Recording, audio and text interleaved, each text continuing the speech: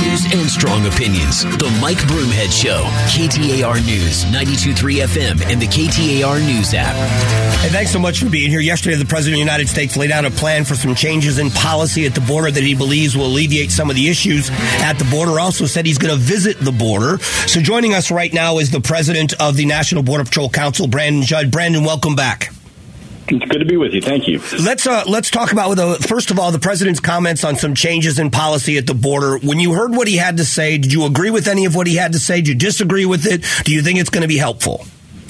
So the vast majority of what he said is just repackaging the original 6 pillars that he came up with that failed miserably. There is one thing that DHS later came out and released.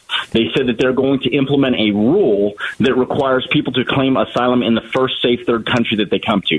If they actually implement that will be a game changer. The question is are they going to do it? And let's look at the evidence that we have. We know that the president said that he was going to fill in the gaps in Yuma, the gaps in the wall in Yuma. He said that he was going to do that. He did it right before the midterm election. We believe that he did that to help Senator Kelly.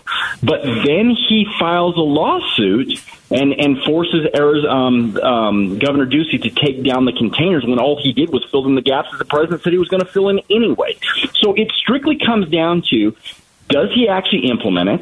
What is the execution? And if he implements it and executes it, it will be a game changer. Nothing else in what they put out will do anything to change what's going on the border. That one thing will do it. He talked about funding, and he talked about more agents, more CBP, more ICE agents, and more assets at the border.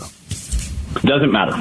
If you do not have the right policy, if you don't have the right programs, if you don't have the right operations, it doesn't matter how many agents. We could line the entire southwest border, 2,000 miles of southwest border, and we could line it up, agents holding hands. If we continue to release people, if all people have to do is put one foot in the United States and I have to take them in custody and they ultimately get released, they're going to continue to come. It doesn't matter how many agents. You have to have the proper programs, operations, and policies in place. Once you have that in place, then you can evaluate what do your personnel needs to be. You have to you can't put the cart before the horse. You've got to go step by step, go from A to B, not A to Z.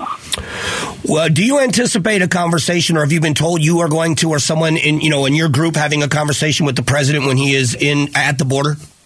No, one of the things that this president has always done is he doesn't speak with people that disagree with him. He just absolutely doesn't do it. And because I have vehemently disagreed with what he has done on the border to this point, and I provide the evidence and all of the facts to back it up, because of that, there's no way in the world he's gonna speak with me. I have had multiple conversations with Secretary Mayorkas discussing what needs to be done. Unfortunately, for the first 2 years, they just refused to do it. Now, what's funny is one of the very first conversations that I talked to him about was, you need to implement the safe third country. One of the very first things.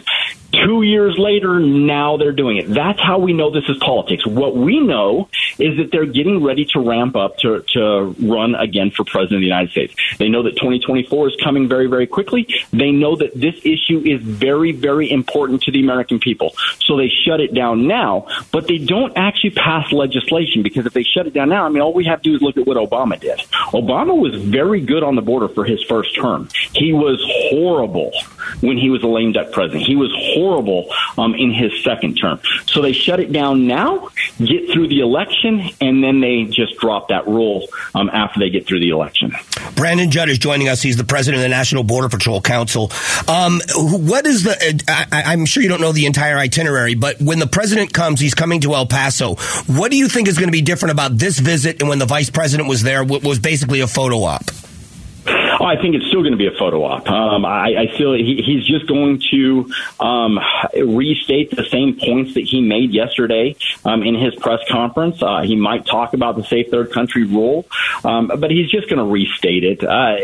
Again, what we want to see is we want to see people that actually want change. When we look at what President Trump did in 2019, we got to remember that 2019 was a very, very bad year for illegal immigration. We had our illegal immigration numbers were sky sky high. So what he did was he actually came down the border. Mike Pence came down to the border. They saw what needed to be done, and they implemented the policies that were necessary. That's what we want to see. This president isn't coming down on his own accord. He's coming down because this is political. He knows that he's getting ready to run again in 24. He's got to get this issue under control. Otherwise, this is going to be an issue that's going to draw people to the polls.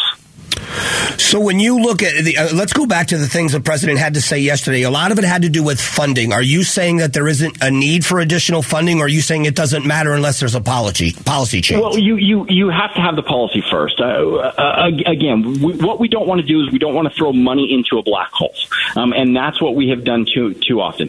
What you do is you come up with the policy first, come up with the programs, come up with the operations. Once you have those programs and operations in place, then you can evaluate how much money is needed. Otherwise, all you're doing is throwing it down the black hole. And the last thing that I want is I do not want the American people to have to shoulder the burden of this issue. Let's get the proper policies, programs, and operations in place. And what's funny about that is the safe third country rule doesn't cost us anything. It costs us no money.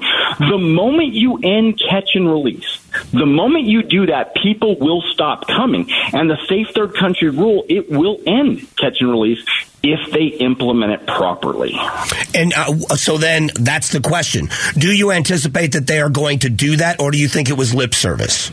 It strictly depends on how bad they think this issue is going to hurt them going into 24. I think that what he said was lip service when he said that he was going to fill in the gaps in Yuma, Arizona.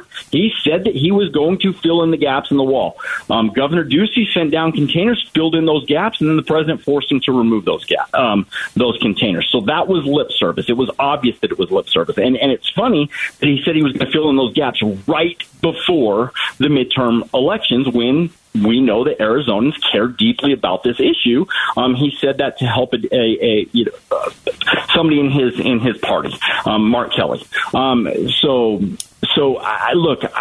It just depends on how bad he thinks this issue is going to hurt him. If he thinks it's going to hurt him, he shuts it down for a period of time, gets reelected, and then just does what President Obama did and goes horrible on illegal immigration. It strictly depends how bad does he think this issue is going to hurt him. You mentioned Senator Kelly. Have you had conversations with Senator Kelly or Senator Sinema about their stance? Because both of them have been critical of the White House. So what have they had to say? I have. They're both Senator Kelly and Senator Sinema have been very good. I was back in Washington, D.C. just a couple of weeks ago working with Senator Sinema on legislation on this exact issue, the safe third country issue.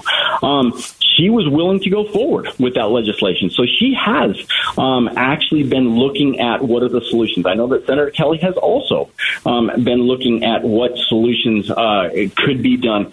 It just depends on whether we actually codify that into law. If we don't get it into law, all it will be is a short term. If it's just a rule that's issued by DHS, that is short term. We have to get it into law. Brandon, it is always good to talk to you, and I hope you'll come back.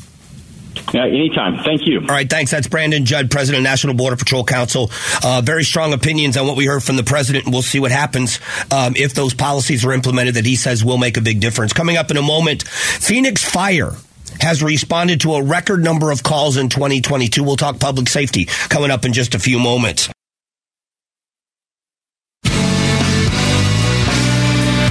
Strong values and strong opinions. The Mike Broomhead Show. KTAR News, 92.3 FM, and the KTAR News app. Hey, if you think you might have the oldest AC in town, you can win a brand new high-efficiency AC with an air purifier, courtesy of Day and Night Air Conditioning. Just text the word DAY to 411-923 to enter right now. Message and data rates may apply. So here's the headline. In 2022, Phoenix firefighters responded to a record-breaking 405,000 calls. It's a record-breaking number. We talked to some people from Phoenix Fire recently this year and how they're down in staffing as well, equipment and other things, that we have not grown. Public safety has not grown at the same rate as population, and it's becoming dangerous. Response times, we talk about it with police a lot. Response times matter. When you dial 911, the expectation that someone will be there quickly, and we think automatically, at least I do, I think of a police situation, something dangerous. when there's a medical situation or there is a fire, it is just, or maybe even in some cases more critical, being in life or death. And this is a situation about public safety that we talk about quite a bit. And I love where I live. I do live in Phoenix. I've been a Phoenician most of the 28 years that I've lived, almost 28 years that I've lived here. And I will tell you that I love it. I love the valley as a whole. I love living in the city of Phoenix. I just want it to be the best place possible. But people, when they go to the polls, they have expectations of how things are going to be. Over the last few years, the police have taken a beating in the court of public opinion. Not so much with fire and rescue, but public safety as a whole has been, in my opinion, has been somewhat ignored. I think because I say this about Phoenix police often, and I'm going to say it a little bit about Phoenix Fire as well. They are victims of their own success. I believe that the Phoenix Police Department is one of the most professional agencies in the entire country. I believe that to be true. They are one of the most effective in a major city like Phoenix with the low number of officers that they have. To be able to keep crime down as they have in many cases is truly an accomplishment. But if you look at the number of firefighters and rescue crews that we would need to be fully staffed in the city of Phoenix, and yet they do such a good job at what they do, again, victims of their own success. But when you hear them talk about response times climbing, when you hear them saying that response times were approaching 10 minutes, I don't know if this has ever happened to you. We had a medical emergency in my house when I was married. My former mother-in-law, who has passed away since and was just a fantastic woman, she was living with us, and she had a stroke in the house. And it was one of the scariest moments of my life because we called 911 and we lived close enough to be able to hear the fire rescue trucks coming as they left the firehouse. And they were not very far away, maybe a little over a mile at the most. And it seemed like forever for that rescue to get there. And this was at a time when response times were still very, very low. We live fairly close to the firehouse. Thankfully, there was no other call that they were running, so they were able to come to us from there, and they were able to take very good care of her and get her the medical treatment she needed. But if you ever have a situation like a fire that gets out of control and you have to call the fire department, whatever it is, every second counts. How quickly those fires double in size, how quickly they become out of control. And unless the fire department gets there quickly, you could lose everything when it's a medical emergency. And so for public safety as a whole, and I talk an awful lot about the policing of our societies, we're seeing violent crimes on the increase across the country. We're seeing crime increase. We're seeing the criminals get the edge. There's an argument about prosecution and are they doing a good enough job everywhere in the country in prosecuting crimes. But it also comes down to funding, and you could lump all three of those areas into it. And I'm not even talking about the politics of this. But if we don't have enough cops to make arrests and do investigations on cases, and if we don't have the prosecutors and enough prosecutors to prosecute the viable cases to make sure that people understand if you commit crimes against people in our cities, you're going to be caught, you're going to be charged, you're going to be tried, you're going to be found guilty, and you're going to be held accountable. That's the criminal side of it. But the other part of public safety is the fire department and the rescue and the things that they do. And, a lot of us pay a lot in taxes, whether it's property taxes or otherwise, and we hear politicians run on public safety first. And this is both sides of the political aisle, not just one. And they chase the endorsement of the unions, of the police and fire unions and organizations across the state, because we all understand if you are police and fire endorsed, you're likely to get a vote from someone who may not have heard of you otherwise. But are we seeing the results in the towns we live in? This isn't just Phoenix, but are we seeing the results in the towns we live in where public safety truly is first, making sure that they're fully funded, fully equipped, fully staffed? 405,000 calls for service last year in the Phoenix Fire Department. I just think we need to take a look at public safety as a whole. We need to make sure that the men and women that do these jobs, we say we respect them, and I think we all do. We admire what they do for a living. We stand behind them when we make sure they're fully funded, fully equipped, and fully staffed by virtue of our vote.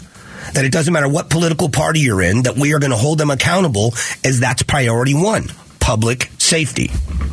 Just an interesting read, this story. It was very fascinating to me. Coming up in a moment, we're going to talk about January 6th. It is the anniversary of January 6th, and we're going to look back on that day in just a couple of moments. So please stick around.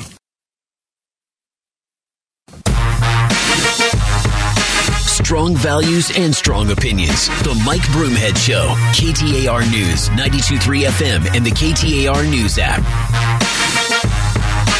Hey, thanks so much for being here. Appreciate you spending some time. I guess it seems appropriate, second anniversary of what happened on January 6th in the Capitol in D.C.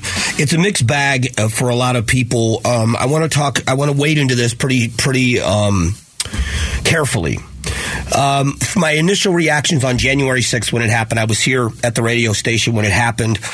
We were watching it, and I will tell you that trying to hold people accountable in our own lives, myself included. Before I start railing against somebody else, I want to make sure, I want to let you know that I look at myself, in many cases, I look at myself first. It's one of the reasons why I try not to be too judgmental, as I realize I got plenty of shortcomings of my own. I got plenty of things. I got to clean up my own backyard before I start looking over your fence. And when I looked at what happened on January 6th, I was so disappointed in watching people on my side of the political aisle fighting with the police, hitting them with Trump flags and American flags, and a lot of the excuse making that was made in the aftermath. And what I mean by that is it was a horrible thing to see. It should not have happened. Now, if we take people at let's give people every benefit of the doubt just for the sake of this conversation. Whether you believe it or not, just hear me out. There were a lot of things that were said about people being let into the Capitol. They were let in, that this was almost kind of a setup to let people into the building. I don't know how often any of you go to D.C., or some people just have never visited. And I would say to you, you have to go. You should go when you're a kid, but you should go when you're an adult. You should go to Washington, D.C. You should walk the National Mall. You should walk through the United States Capitol. You should walk through as many of the Smithsonians as you can go to.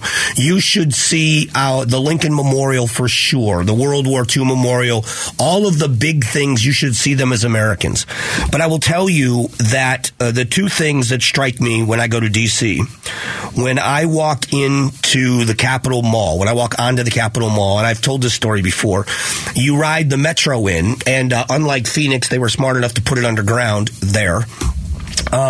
You ride the Metro, and you go up this very long escalator, and you turn left when you get off the escalator, and you're standing there looking at the National Mall. And the Capitol Rotunda is to your right, the Washington Monument is to your left, and beyond that is the reflecting World War II Memorial, the reflecting pool, and way off in the distance is the Lincoln Memorial. It is one of the most breathtaking scenes as an American I've ever seen in my life. And then when you walk into the Capitol building, it's almost like walking into a church. Same thing with the Lincoln Memorial. It's pretty amazing to walk into those buildings because everybody is so subdued. Nobody is telling you to shush. There are not signs up telling you to be quiet, but you don't hear a lot of boisterous activity when you're in those buildings. They are buildings that are very honored. The Lincoln Memorial, it was fascinating to stand in Lincoln Memorial and listen to people speaking different languages from all over the world, just taking in the view of that memorial.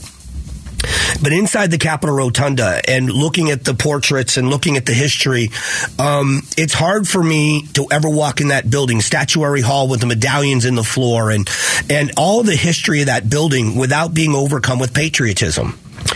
So I don't care what political leanings you have. The people that would go into that building and damage it. Now, as far as insurrection goes and a government takeover, and if some people had plans, the majority of the people that were in there that did damage were just people acting like complete idiots. You are somebody wearing a loincloth and a headdress and your face painted, and you got your feet up on the speaker's desk and you're shouting the things at the vice president and leaving notes and somebody stole a laptop and they took the speaker's podium and they did damage. It was a despicable thing. I mean, you're desecrating what is Americanism. Now, There is an element of politics that plays into this. I would say that again, people overplay their hands, that at some point, putting up a fence around that Capitol building for months and months and months with thousands of National Guard troops armed to the teeth, completely unnecessary, I believe. But that group of people brought it on themselves by letting their tempers get away from them. I don't know what they aimed to accomplish that day. I don't know what they thought that action was going to accomplish, because whatever it is, it's the opposite of what they should have wanted to do. They weren't going to overtake the government. They weren't going to stop the election certification process. They certainly weren't getting people rallying to their cause by behaving the way they did. And I'm somebody, as I've said before, I'm very honest about the things that I do. I voted for Donald Trump twice. Thought he was a much better candidate than Hillary Clinton, and I thought he was a much better candidate than Joe Biden. But when you see what happened that day, when you see people that you're aligned with politically, I voted for the same guy they did. When you see them getting into a physical altercation with police officers, 5 people died that day. There is no excuse. There is no, they let us in, it was a setup. I can tell you this, with all candor. If I would have been there that day, I wouldn't have gone into that building. And I would never go into the United States Capitol and even raise my voice, never mind raise my hand. Never. And that's the issue here. More than anything else, that's the issue. Why would you desecrate that building? What were you aiming to accomplish? Again, I've said this about Martin Luther King Jr. in believing that when it came to the civil rights movement, he typified the saying that the mission was bigger than the man. And it wasn't because he lost his life. It's the way he kind of lived it. The mission was bigger than the man. And when you're involved in a cause, and I'm involved in many of them, and it doesn't have to be a political protest, it could be good things. It could be good things. When the mission is bigger than you are, people see it. I can think of a lot of organizations. I talk about St. Mary's Food Bank and the great people there. When you go to St. Mary's Food Bank, you realize the mission is bigger than the people involved. Same with St. Vincent de Paul. When you go there, the mission is bigger than the people that are there. They see the mission is bigger than them. None of them would want to do anything that damaged or hindered the mission that they have. The 100 Club of Arizona. Their president and CEO is Angela Harrell, a woman who is also a survivor. Her husband was a trooper that was killed, and she started out as a volunteer. But when you meet her and you hear her, you go in public and you hear her speak about that organization, it's very obvious that the mission is bigger than the person. So on that day, the mission wasn't bigger than the people. As a matter of fact, the people's emotions got the best of them, and they damaged the reputation of a lot of people that stayed outside of that building that day. There were so many people wearing MAGA hats and waving Trump flags and American flags and the Gadsden flags that stayed outside of the United States Capitol, that didn't desecrate that building, that didn't damage that property, that are always going to be tainted because they were there the day that those people that went in did it. And that, to me, is a shame. So when I think about the date of January 6th, I think about how sick I was in my stomach when I saw people that I would say I align myself with politically behaving so badly in a building that I actually get tears in my eyes when I walk into. I want to visit D.C. as often as I can, but I never want to go so often that I lose that sense of wonder when I walk into those buildings. Because for all the flaws that we see in politicians, those buildings stand for a lot more outside of our country than we know. And it's a shame. What happened on January 6th was an absolute shame in this country, and I hope it's never repeated. Coming up in a moment, a death row inmate in Arizona withdraws his request to be executed. I'm going to tell you why, and I ask the question, should we get rid of the death penalty? We'll talk about it next. Strong values and strong opinions. The Mike Broomhead Show. KTAR News, 92.3 FM, and the KTAR News app. Hey, thanks for being here. I got a great reminder for you. Christmas through New Year's Day is the lowest week of the year for blood donations, and January is the highest blood usage month of the year for patients. So please consider making a blood donation on Sunday, January 8th at Vitalent's Saving Arizona Blood Drive. Schedule your appointment right now by going to vitalent.org/saveaz. That's vitalent.org/saveaz. I just found this story to be interesting. I think we get things wrong sometimes, and this is one of them, and it's the death penalty and the way we do it.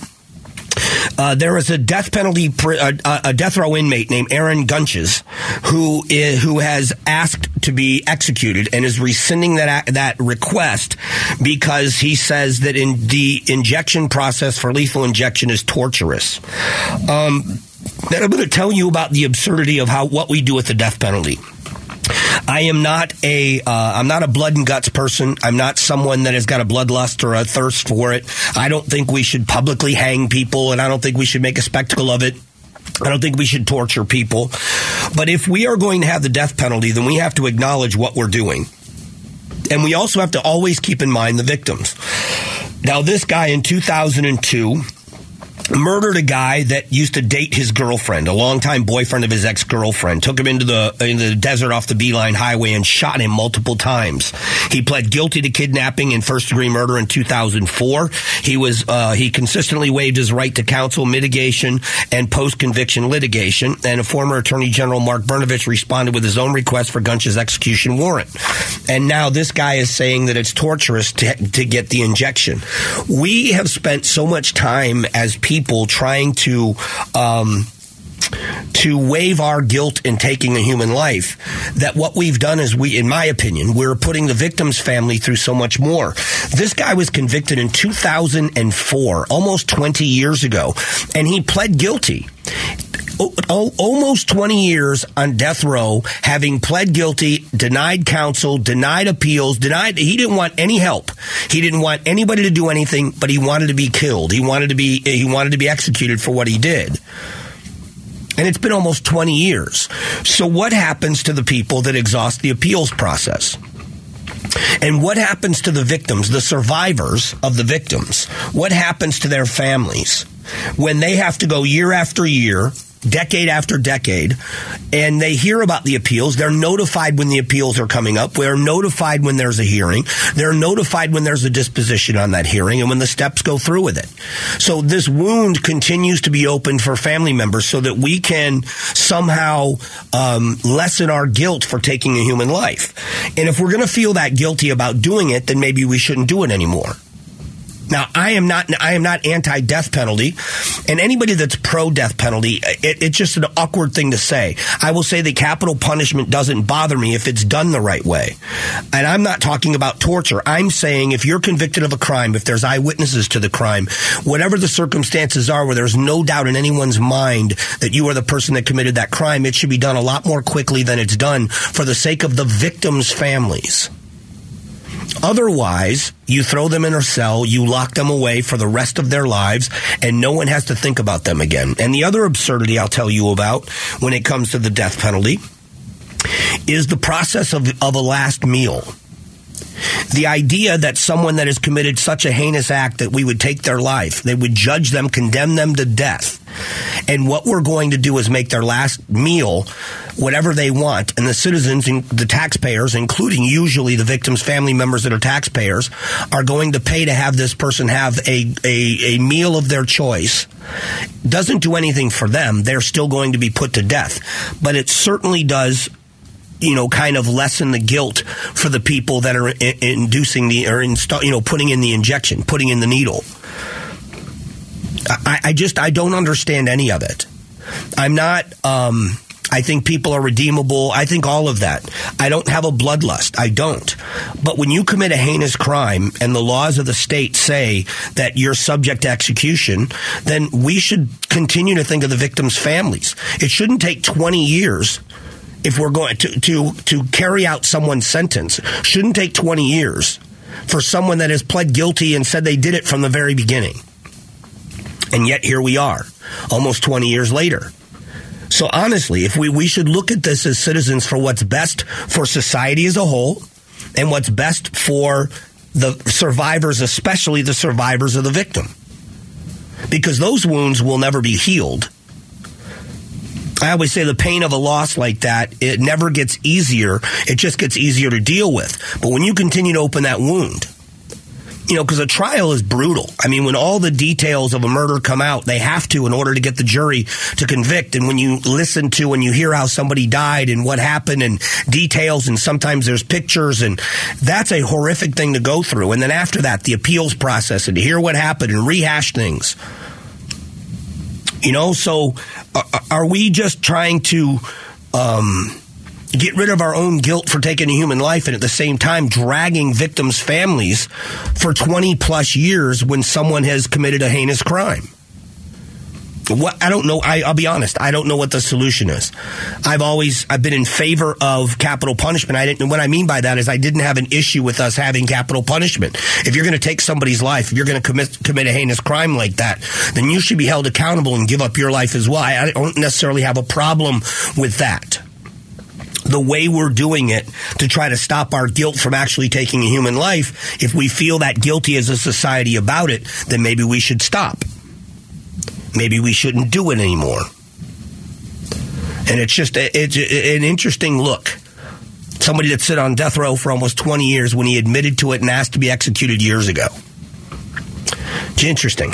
Coming up just after 10 o'clock, we're going to shift to the economy.